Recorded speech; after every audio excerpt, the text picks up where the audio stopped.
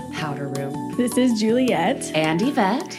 And on this episode, we are going to be discussing Moonfall, which is a 2022 science fiction disaster film starring Halle Berry and Patrick Wilson, directed by Roland Emmerich, a.k.a. the Master of Disaster. The Master of Disaster. What a nickname. I love it. It's great. It follows two former astronauts alongside a conspiracy theorist who discover the hidden truth about Earth's moon when it suddenly leaves its orbit. Shot in Montreal on a $138 to $146 million budget. Wow, that's huge. It is one of the most expensive independently produced films ever made. Okay. Which, yeah, on that budget, I would think It's mind-boggling. Roland Emmerich is the director of The Day After Tomorrow and Independence Day, all sort of those doomsday. Yeah. Now, one of the other things you need to know about me is William Faulkner once said that he reads Don Quixote at least one time per year. Okay. I'm obsessed with this. My Don Quixote, the film that I watch at least once a year, is Independence Day. I usually watch it around July 4th. It's usually on TV. I also own it. I just love it. In fact, we've discussed it so far. We can keep a running list, but let it be known that Gladiator is one of my favorite films, and Independence Day is right up there. It was a box office bomb that grossed only $67 million worldwide. I can't believe it grossed that much. To be That's honest with honestly you. shocking. That's shocking. We start with lots of fun clips of previous space mission launches. We hear Buzz Aldrin. I almost said Buzz Lightyear. We hear Buzz Lightyear. To infinity and beyond. We're out in space. Halle Berry is there. She's playing Jocinda Fowler, and Patrick Wilson is playing Brian Harper. But as per our tradition, we're just going to call him Patrick and Halle. Yep. Sounds good to me. Halle's in the space shuttle. She's monitoring the different screens. Yes. There are so many times in this movie where half of the acting is literally these characters looking at screens and going, reacting off the screen, right? I want to say it looks like they're just fixing a satellite. It's nothing big. They were definitely like, oh, just another day at the office. And I just thought, is this how chill our astronauts are up in space? Literally tethered by this little rope. I would want another rope. I would need to be chained. Yeah, I want a chain. Each of my limbs, okay? I think one of my biggest irrational fears is being lost in space. Yeah, like just drifting. It's never going to happen for you. But she's losing sleep. Just seeing you going, And now you know what my nightmares are. Yeah, that says a lot about you. The vast void of uncertainty, coldness, darkness. I was like, well, something bad is going to happen. We Obviously. do learn right away that the rookie Marcus... Is he a rookie? They call him a rookie. Okay. And immediately you were like, R.I.P., right? Yeah. It's very easy to assess. Yeah. Again, we can't kill off Halle Berry or Patrick Wilson in the first 2 minutes. They're on the poster. We can't. Marcus has to die. Out of nowhere, this tidal wave of tar comes blasting You out can't of it. tell really what the matter is made up of. The tidal wave slams into them, and Marcus goes flying. R.I.P. He was a great guy. We never even got to learn about his children and his lovely wife he left behind. Yeah. This tar cloud hits the space shuttle so hard that it starts spinning and spinning and spinning. Yes. That's really important for later. Halle hits her head, knocked unconscious. Thankfully, Patrick is, through just the forces of momentum, he's pushed back into the ship. Which I was like, buddy, you would have been dead too. Patrick is able to open the hatch. We go to the moon's surface, and the black tar is digging into the moon. Yeah, I love those kind of shots where it's so specific, but yet it's supposed to seem minimal. Like will the audience recognize this or will they not? Mm-hmm. And it comes back later and you're like, you're supposed to have this, oh my God moment of, they showed us that at the beginning. Oh my God. So we're back on Earth. We're at Patrick's house and that movers are packing it up. And Patrick's young son is despondently watching news coverage of his father. And it's weird. It's a lot of exposition. But we learn NASA fired Patrick, and Patrick sued them for wrongful termination. And NASA blames Patrick for rookie Marcus's death. The news anchor says, we have obtained footage of an internal debriefing where Patrick claimed that the accident was caused by a mysterious technological space anomaly. How did this news agency get their filthy paws on internal NASA docs? Well, especially since we find out later that this was heavily covered up. So I was like, who was filming this? Such clear quality too. Yeah, so solid. Pristine, as if the journalists are in the room. This is where I have a big problem with the physical evidence they must have. Also, how is no one in the world questioning this snippet that's like, some matter attacked us, and then we never hear of it again? Sketchville. The ship was so banged up. Yeah. Why wouldn't you believe him? Facts. Because obviously he got back. So it's just, and they have all of the readings from all of Halle's machines and screens in there. Why wouldn't they believe him with the physical evidence? It's not like he just went out and took a hammer and started causing this ship spun and spun and spun and spun. I know. That was weird. Very weird. They're questioning Halle and Patrick, and Halle looks so guilty. She is shaking. She's looking side to side. She's throwing Patrick under the bus. She's like, I was unconscious. So one of the things... I'm like, bitch, you didn't see jack shit. Okay, so the swarm hit the shuttle, and then we first learn about one of our main characters in this film. And Patrick said it impacted in the Mare Crisium. Well, I'll tell you what that is right now. The Mare Crisium is a lunar mare located in the moon's Crisium basin. It's one of the largest patches of black on the moon. Oh, okay. So ancient people believed when they studied the moon, ancient astronomers believed it was a sea. Because to be fair, it does kind of look like a sea. It's one of those big black spots on the moon. It, I think, kind of helps make that old man. Yeah, the face. Yes. Patrick is asked, could this have been caused by a passing meteor? Meteors are a small, rocky, or metallic body in outer space, and they fly at 45,000 miles per hour.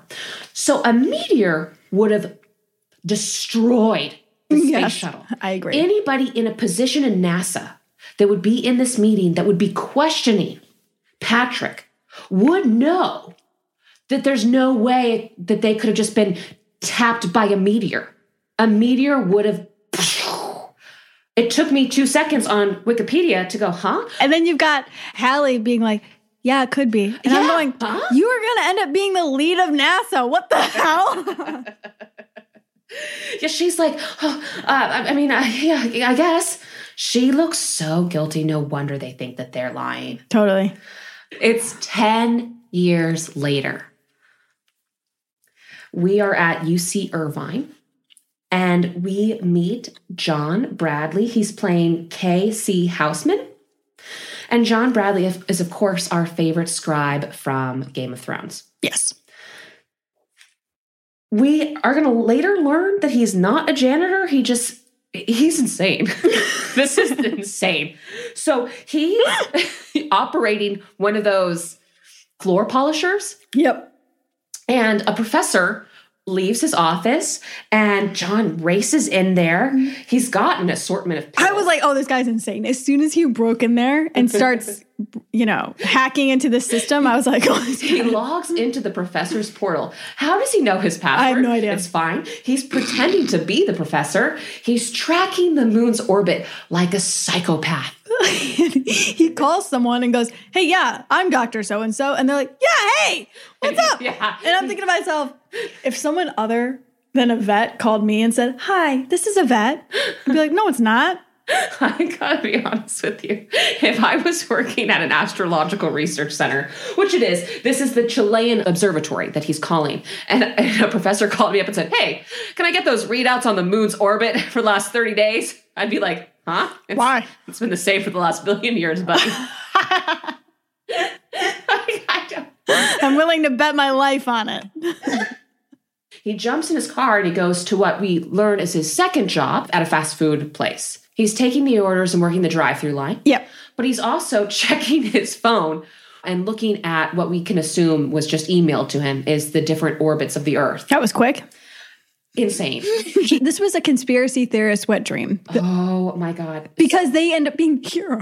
He realizes, something's up with the numbers. He does call up NASA and he says, I got to speak to the director. I've got some news. He's got to hear it. And we get a fun, this is the gift shop, honey. Which is totally real. Yeah. I'm just going to connect you to customer service. And you're like, yeah, because no one has a direct line to NASA. Yeah, what are you talking about? Halle Berry. We finally see her. It's been 10 years later, and she's got some new hair. She looks great, though. She looked good. Yeah, I like 10 years did not pass. She doesn't age. She looks great. They didn't even try to age him either. She's got a son we're supposed to care about. I don't give a rat's ass. She goes to the space. I honestly don't care about any of the side characters. Yeah. It was the side dishes. Served cold. Just skip them. She walks in. Now, mind you, at this point, they notice that a once-in-a-lifetime occurrence is happening. With the moon's elliptical orbit. They're nonplussed. They're like, oh, yeah, the moon isn't going in the normal orbit that it's been going in for the last billion years. Crazy. You're like, sense of urgency would be nice. We're back home with John Bradley. He's on the phone. He's trying to get to NASA. And we learned the director of NASA has a restraining order out on him. Jesus. Okay, I've got some pitches for you. So he has a cat. And the cat's name, we learn very quickly, is Fuzz Aldrin. Of course, a fun little play on words to Buzz Aldrin. Yeah.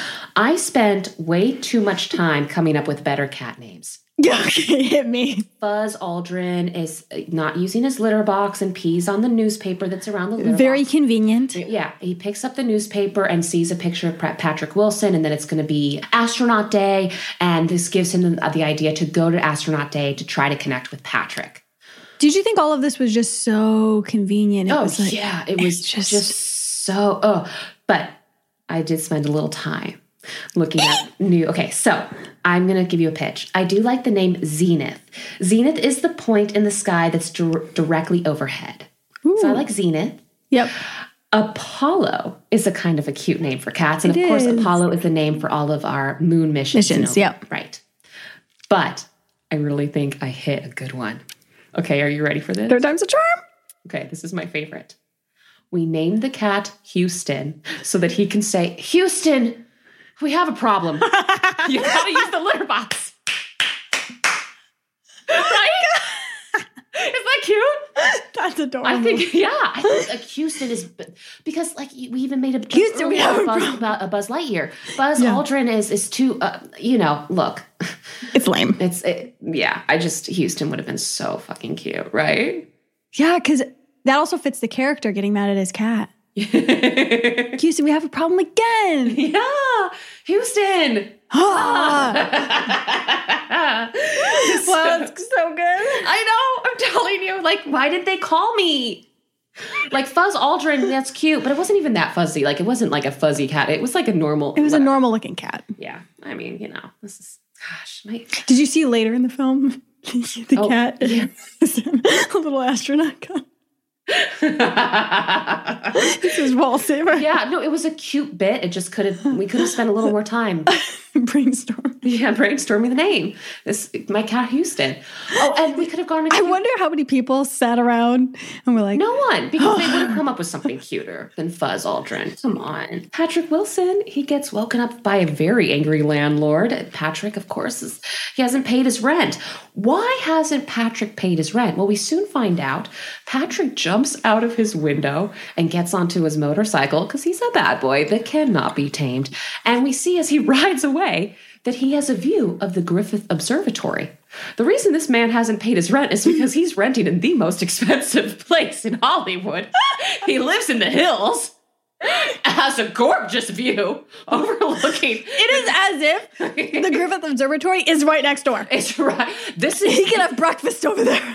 This is the most expensive. We're trying to show that he's poor and that he's skipping out on his rent, but he's living in the hills of Los Angeles. But also, it's been 10 years, right? Yeah. So I'm wondering, when did the money run out? Because I'm like wondering what he's been doing. But then we see that he's going to Griffith for a little speech thing. Our guy, John, he shows up to the Griffith Observatory and barges in. A lot of kids are there. And the kids are like bullies. She just spit up her drink. Those kids were fucking mean, weren't they?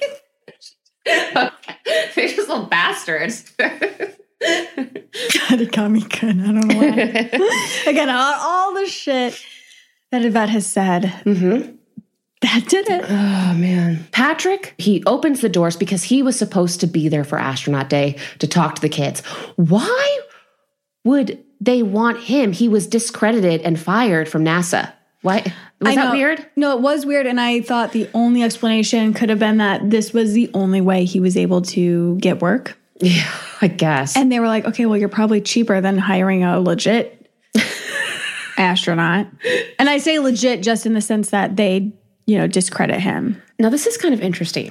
John has won the kids over. The kids are sitting there and they're really paying attention to him and he's talking. He's feeding them his conspiracy theory ideas. It's very interesting because John tells them that the Apollo 12 mission dropped their empty fuel tank onto the moon as they were taking off to get off leave the moon, come back to Earth. All of a sudden, NASA starts recording a lot of vibrations, meaning that the moon was ringing like a bell. But there is, I watched a whole YouTube video on it. Okay. So NASA did record these vibrations, and they were like, that's really interesting because at first thought, if something rings like a bell, it's because it's hollow. Right. Now, the moon is not hollow, but this movie is going to go and take that leap that the moon is hollow and that there's something else inside of it. You're going to enjoy this film more if you just accept what they tell you as fact. But that actually is kind of interesting that they were kind of like, whoa. I don't know if you watched this or not, but there was this part of the History Channel called, they would do this segment called Ancient Aliens. Yes. And there was one segment where they talk about the stars and the moon in relation to the Egyptians, the Babylonians, the Mayans, and how they all were obsessed with the stars and astrology. I mean, it was the best show in town. No, it really was. And what I loved about the show is you had people from all rays of belief. You had the people who are super religious. You have people who don't believe in any God. And then you have people who are conspiracists who, one of them said, the moon is fake. And it was created and built by aliens and it's monitoring Earth. And it sent its people down and basically gave information to our early ancestors. And that is why humans are obsessed with space, because we've been told by this God or these other people in our subconscious that, yes, that's like... Interesting. What kind of bums me out about that is I feel like it takes away a lot of agency of our ancestors. Our ancestors were incredibly brilliant. They built the pyramids by themselves. There was no alien that came down. You know what I mean? Like to help them, right? Yeah. It really bums me out when it's fun. It's something that gets people interested and it gets people thinking and reading. And I don't have a problem with it. It's not hurting anyone. It's not like COVID conspiracy or, no, but it evil. Is interesting. Believing in aliens isn't hurting anybody, but But I will say immediately, once John's character started explaining what his theories were, that the moon was hollow and all these things, I immediately thought back to that Ancient Aliens episode about the moon being fake. And I thought, did they literally just go to an Ancient Aliens episode and just think, all right, which crazy conspiracy theory can we make a movie about? This teacher's gone for so long. Like this psychopath that believes that the moon is hollow is just talking to her kids, and where is she? He could have just put them all on a bus and got the hell out of there. So this movie drags so hard. Whenever they focus on anyone that's not part of our triad, this movie sucks so hard. So Patrick gets a call. It does. It does. Patrick gets a call, and it's his ex-wife, and she's like, turn on the TV, and Patrick's son is in a high-speed car chase with the police. And I don't give a fuck. No, because later, this is the most bizarre courtroom scene I've ever seen in my entire life. Yeah, this was the most bizarre. This is where they gave up on the screenplay. They were just like, okay. Patrick Wilson stands up, angers the judge. And he walks in late, too, by the way. And then the attorney that has been appointed for this kid goes, Your Honor, money is no object. And then the judge, understandably, is like, well, then he must be a flight risk. And I'm like, what's going on? Patrick Wilson stands up yelling more nonsense about he's a good kid.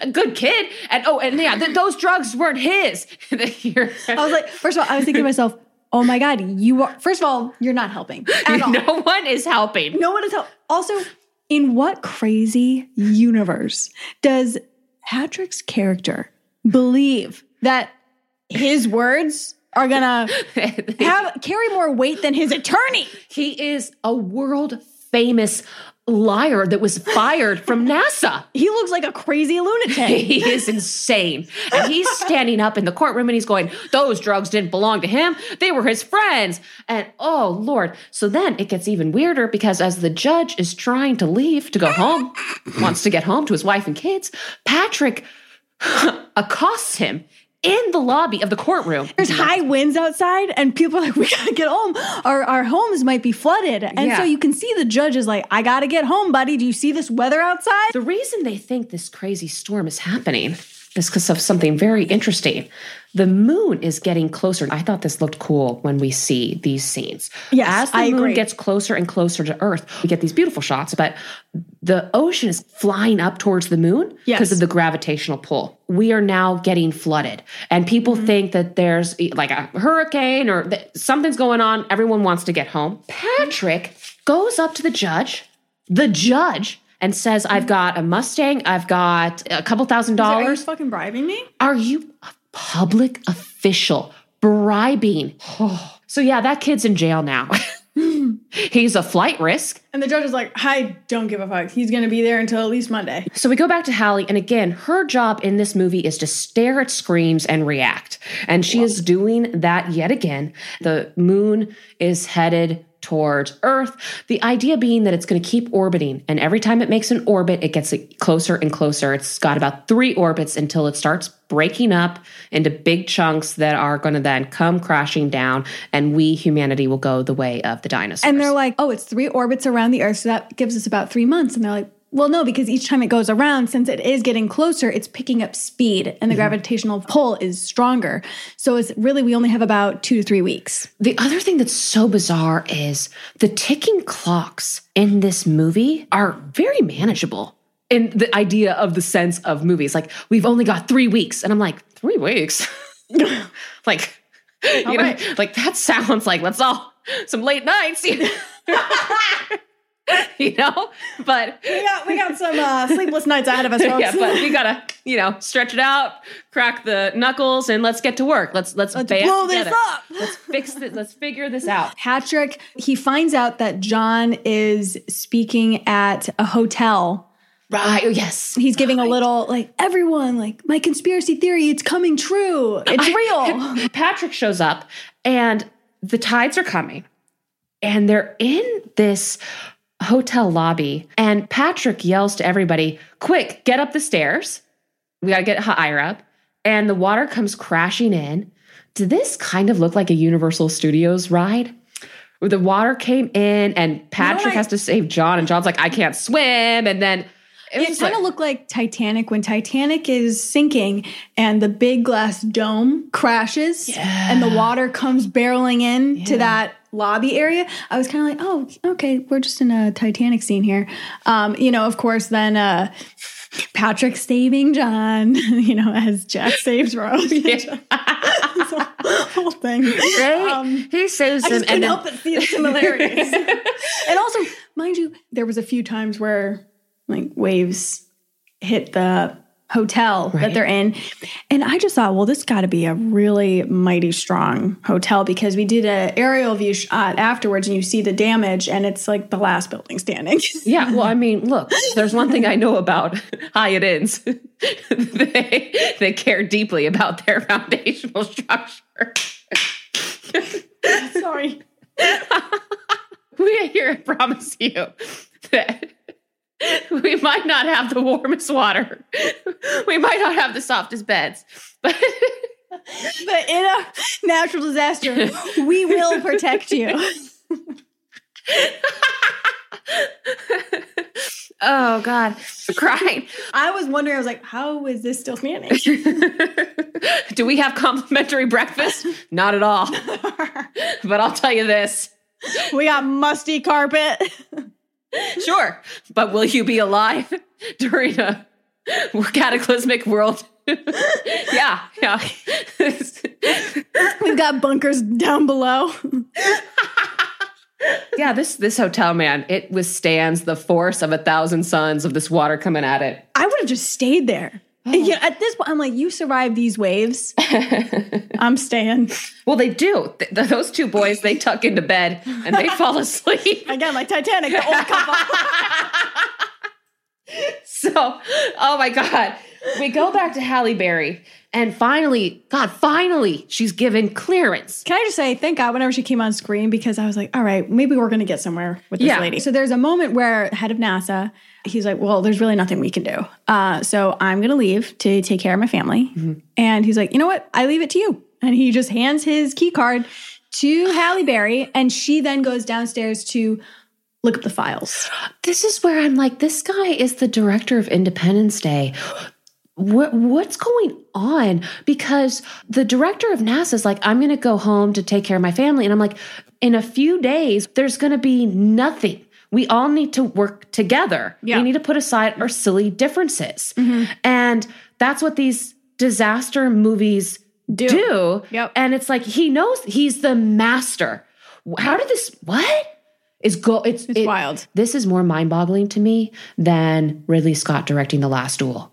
Because, Ridley Scott made Gladiator. Yep. And then he made this guy made Independence Day. A solid, fun, July 4th movie. It's like essentially, imagine Independence Day and Gladiator being a chair. It's got these 4 really sturdy legs holding it up, right? Yeah. It is an example of pristine architecture. Yeah. These movies that they make, The Last Duel and Moonfall, are essentially you take a jackhammer and you just annihilate the hell out of each of the legs till they are pegs. And then you're supposed to sit on the peg, just take it up the ass. Just so confusing. Oh, well, that's all I got for you, folks. I'm going to sit on this. I'm sitting here watching going, huh? The whole world should be healthy. The whole world lives on the planet. The planet's going to be destroyed. I don't understand. We should have had a scene where everyone is on the phone and we've got translators. There was more sense of urgency and togetherness in Chernobyl than there was in this film. Yeah, and those were Soviets. And they wanted to keep it on the DL. Yeah. Okay. They're like, we got to work together to keep this shit under wraps. It's just going to take all day. But still, they were like phone calls in the middle of the night, rushing there, rushing there. There was all of this manic behavior. Yeah. Here, people are relatively calm. They're like, all right, we're about to blow up this fucking moon. Let's do it. Nothing says that more than we go back to Patrick and John. Yep. And these two grown-ass men are sleeping like babies in their hotel room. Remember, Hyatt Inn. You're going to get a good night's sleep. You won't even hear the neighbors next door. Yeah, this structure is sound. It's solid. And they get woken up. Halle Berry has sent special operatives to go and get them. Naturally, because she's the only one that has her shit together. And again, our main girl, the Mayor Christium, shows up again. She's a fickle bitch. Halle Berry is like, do you see the smoke coming from the Mericrysium? I'm like, oh, I learned something new today. We do have a fun scene with Halle and her son. Her son is playing with the toy space shuttle, and he says to her, what I thought was a good line, are you going to take one of these up or something like that? And she goes, no, we can't, baby, because they're all in museums. But of course, we've got the shuttle Endeavour in LA.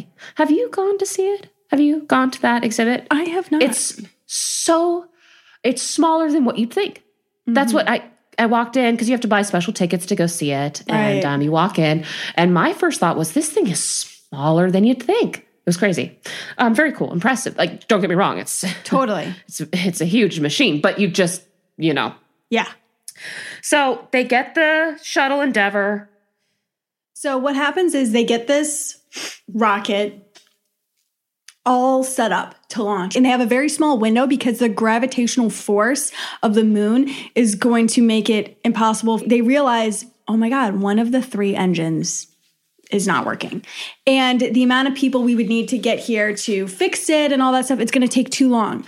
And Halle asks, with the moon's gravitational force, it could help push it. Halle, though, doesn't really believe that. And so she ends up sending literally every human. It was so defeatist. By this, she's been the driving force. Well, it was just a matter of seconds. Yeah, she's like, well, fuck it. Let's all find a hide in, bunker down.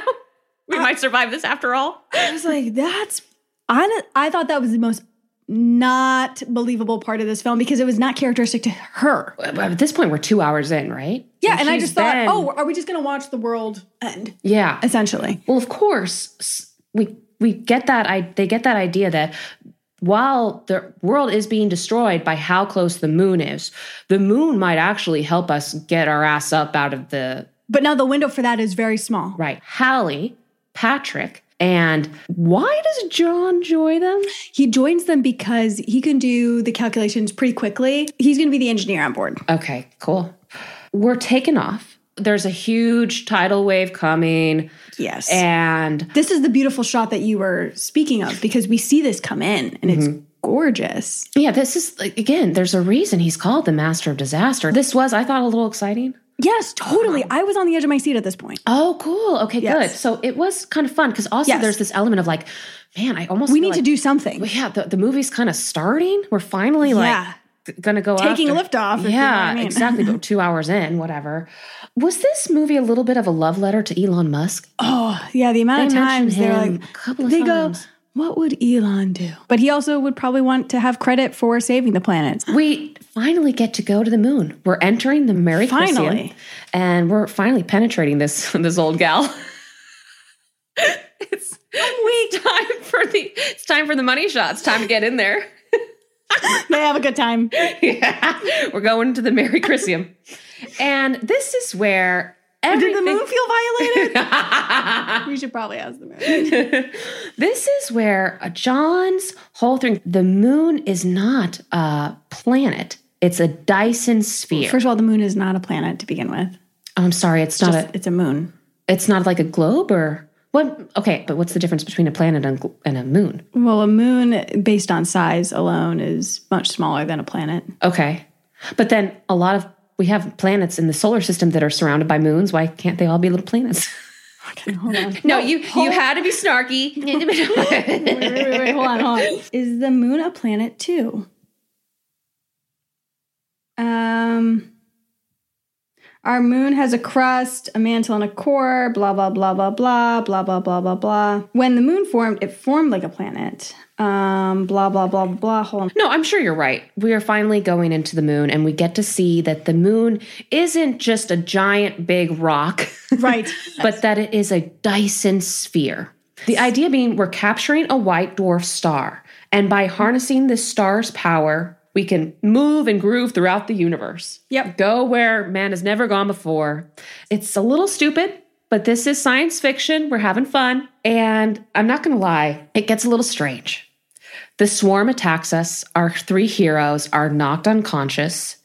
And the next thing we know, a green light is scanning us. Our team wakes up, but Patrick's not with them because Patrick is getting a special crash course in our ancestors. I love that we're getting this at the 11th hour. Our ancestors were brilliant, charming, captivating people that created artificial intelligence. Very similar to Terminator now, the artificial intelligence decided they wanted to kill us all. Our ancestors built these Dyson spheres to try to escape. And one remains. Yeah. The rest were destroyed. Yeah. And they're all dead now. But this moon was protecting us or monitoring. I don't. Yeah. It located Earth because Earth is one of, Earth is the beauty of the solar system. It's the blue planet. We can have life on our planet. So our ancestors were humanoid that looked just like us. Right. Yep. And I guess the idea being they're all dead, they're good technology is, oh God, the technology that is on the star. So the idea is the swarm has been attacking this moon for the last 10 years, trying to get deeper and deeper into the central hub. Mm-hmm. Oh man. Okay. Its job is that it wants to take out Earth. Yes. Because once it does, humans will cease to exist. Oh, okay. Yes. Why didn't it just go after Earth? I don't think it was big enough yet. It was like, okay. So Patrick, he's got a plan. He's learned so much about the world and the circle of life. And he has been told that he needs to sacrifice himself to save the world. Yep. And he's got a plan. The three of them go back out, and that green laser is like leveling them up. They get like a kind of a new ship. Yep. And so helping then them out. There's a chase that they're flying through this Dyson sphere, and the Dyson sphere has like rockets that are going and attacking the swarm. And then, I thought a rather touching scene, Patrick goes to shut himself off, but John kind of pushes him out of the way and closes the hatch door. John says, "Look after my mom. Check in on my mom." Yep. Which was his mom. Again. The character development, we really don't care. Yeah. But his mom is dealing with dementia and is older. And so he thanks Halle and Patrick for believing in him. Halle and Patrick keep going. And the swarm envelopes John, just like we knew it would. And John hits the trigger and blows up. I thought that was a sweet little scene. No, I actually really enjoyed that scene. At this point of the film, because we've not touched on it yet, on Earth, Halle Berry's ex-husband, who we have not even... because he is the stiffest actor. I was going to say the same thing. I was like, wow, you couldn't have found anyone with... Anyway. He looked like he had a board attached to his back. The ex-husband is a leader in the military, and he has a direct line to the president. And everyone's got a direct line. And he also is direct line to the head of the military of the U.S. Their big idea is we are going to destroy the moon from the Earth. We're going to blow it up. And yeah, the nuke subplot. Yes, the nuke subplot. Oh my God. Now, I blocked it out. I blocked it out. It's so dumb. But here's the thing. It comes all to this point because the husband, he knows that his wife is on the moon. But, in this film, they just act like you can just hop over to the moon. Yeah. We're just gonna hop over to the moon real quick. Just say hi. Have a little tea. We'll be back for dinner. No big deal. And so he's, guys, we can't blow it up. And they go, what do you mean? And he goes, my ex-wife or whatever, she's up there. And they go, can you really trust her? And he goes, yes. And they go, well, we don't know if we can trust her. And then the world presumes to fall apart and they are all killed by just rocks coming in on the room. Wait, he's killed? He's not. But everyone else in that room is, conveniently. Oh. Yeah. So it was so boring. The concept of if we're going to use nukes or not was so boring that I literally just blocked it out. We all knew it wasn't going to work. Like that time my boyfriend told me he never loved me. I was like, this didn't happen. You just block it out. Because that's his... So, okay. They land, the ending is very similar to Independence Day because Halle and Patrick land in the desert and their family members run up to them, which is exactly how Independence Day ends, with them all hugging in the desert. As soon as this explosion happens, almost at warp speed, the moon pulls back from Earth and just glides right back into its regular orbit. Oh, thank God. I know, but at rapid speed. And it is within mere hours. It is as if nothing ever happened at all. Yeah, we got to put everything back where it belongs. And there is wreckage.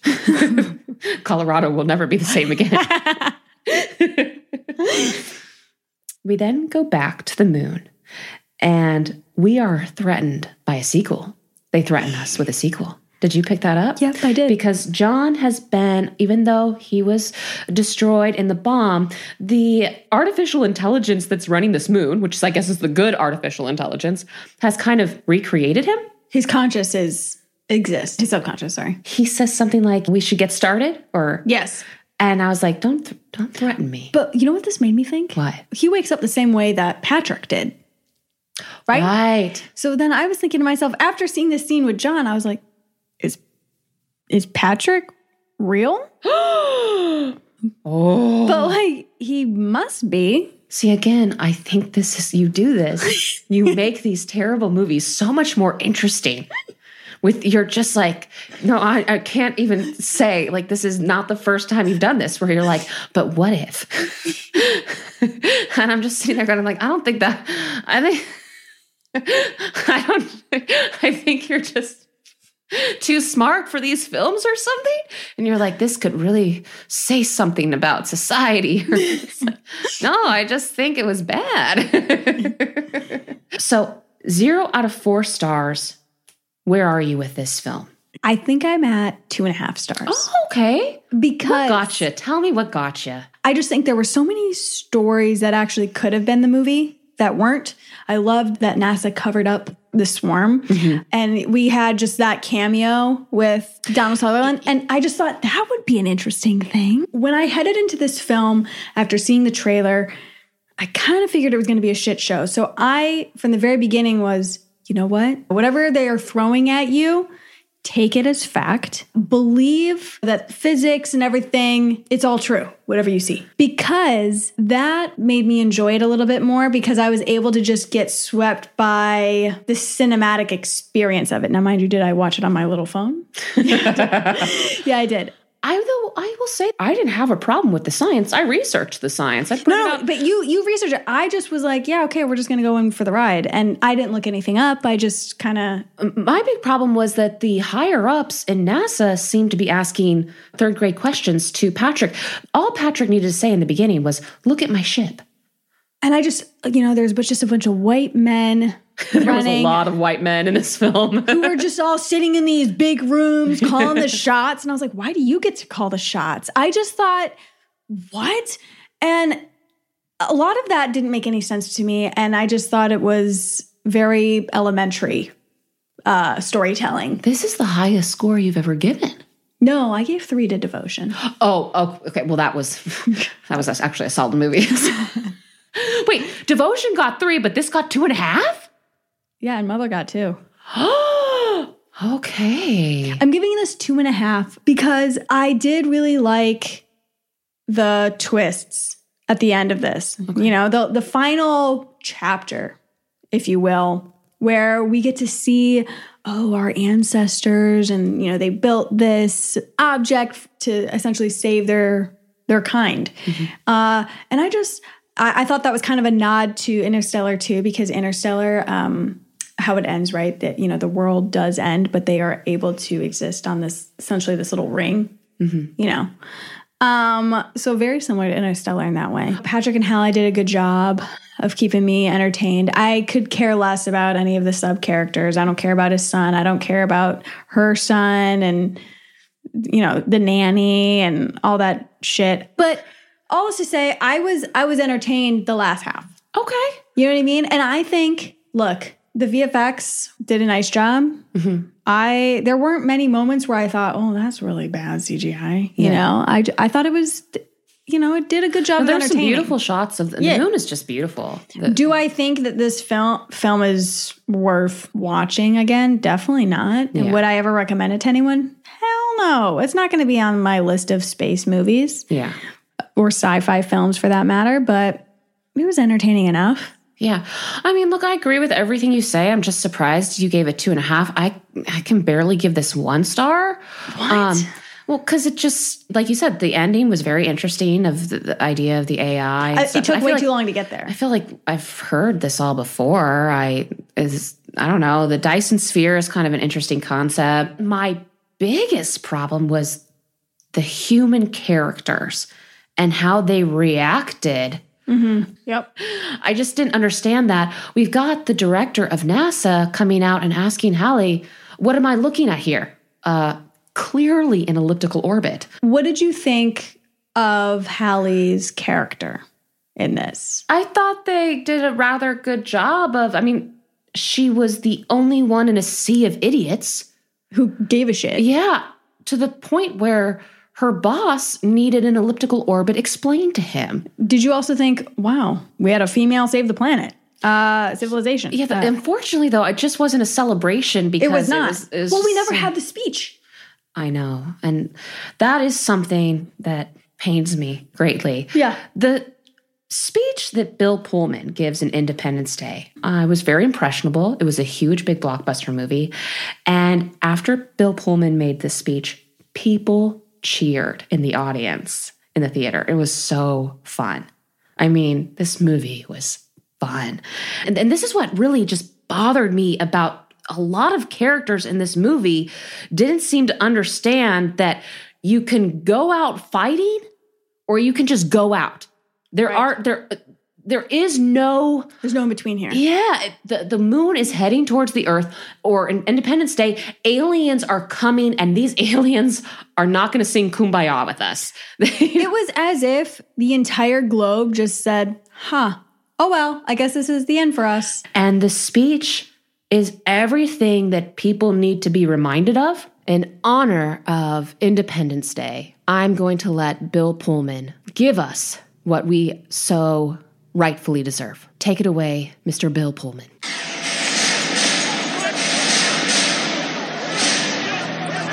Morning.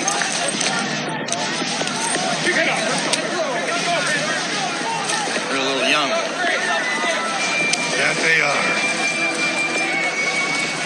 They look a little nervous. I need all flight crews to report to their designated areas immediately. Major. Farland. Sir. Good morning. Good morning. In less than an hour, aircraft from here will join others from around the world. And you will be launching the largest aerial battle in the history of mankind. Mankind, that word should have new meaning for all of us today. We can't be consumed by our petty differences anymore. We will be united in our common interest.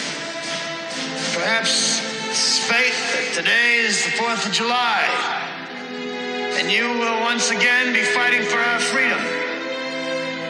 Not from tyranny, oppression, or persecution, but from annihilation. We're fighting for our right to live,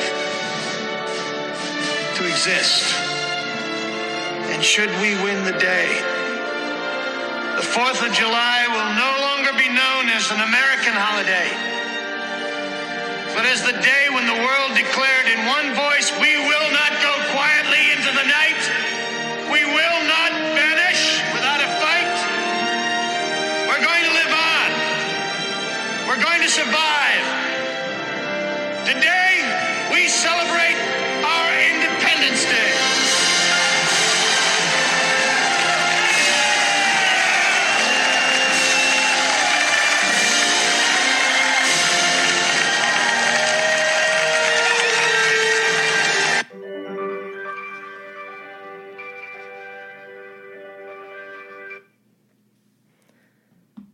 Do I have goosebumps? Did I give myself goosebumps a little bit? I love that speech.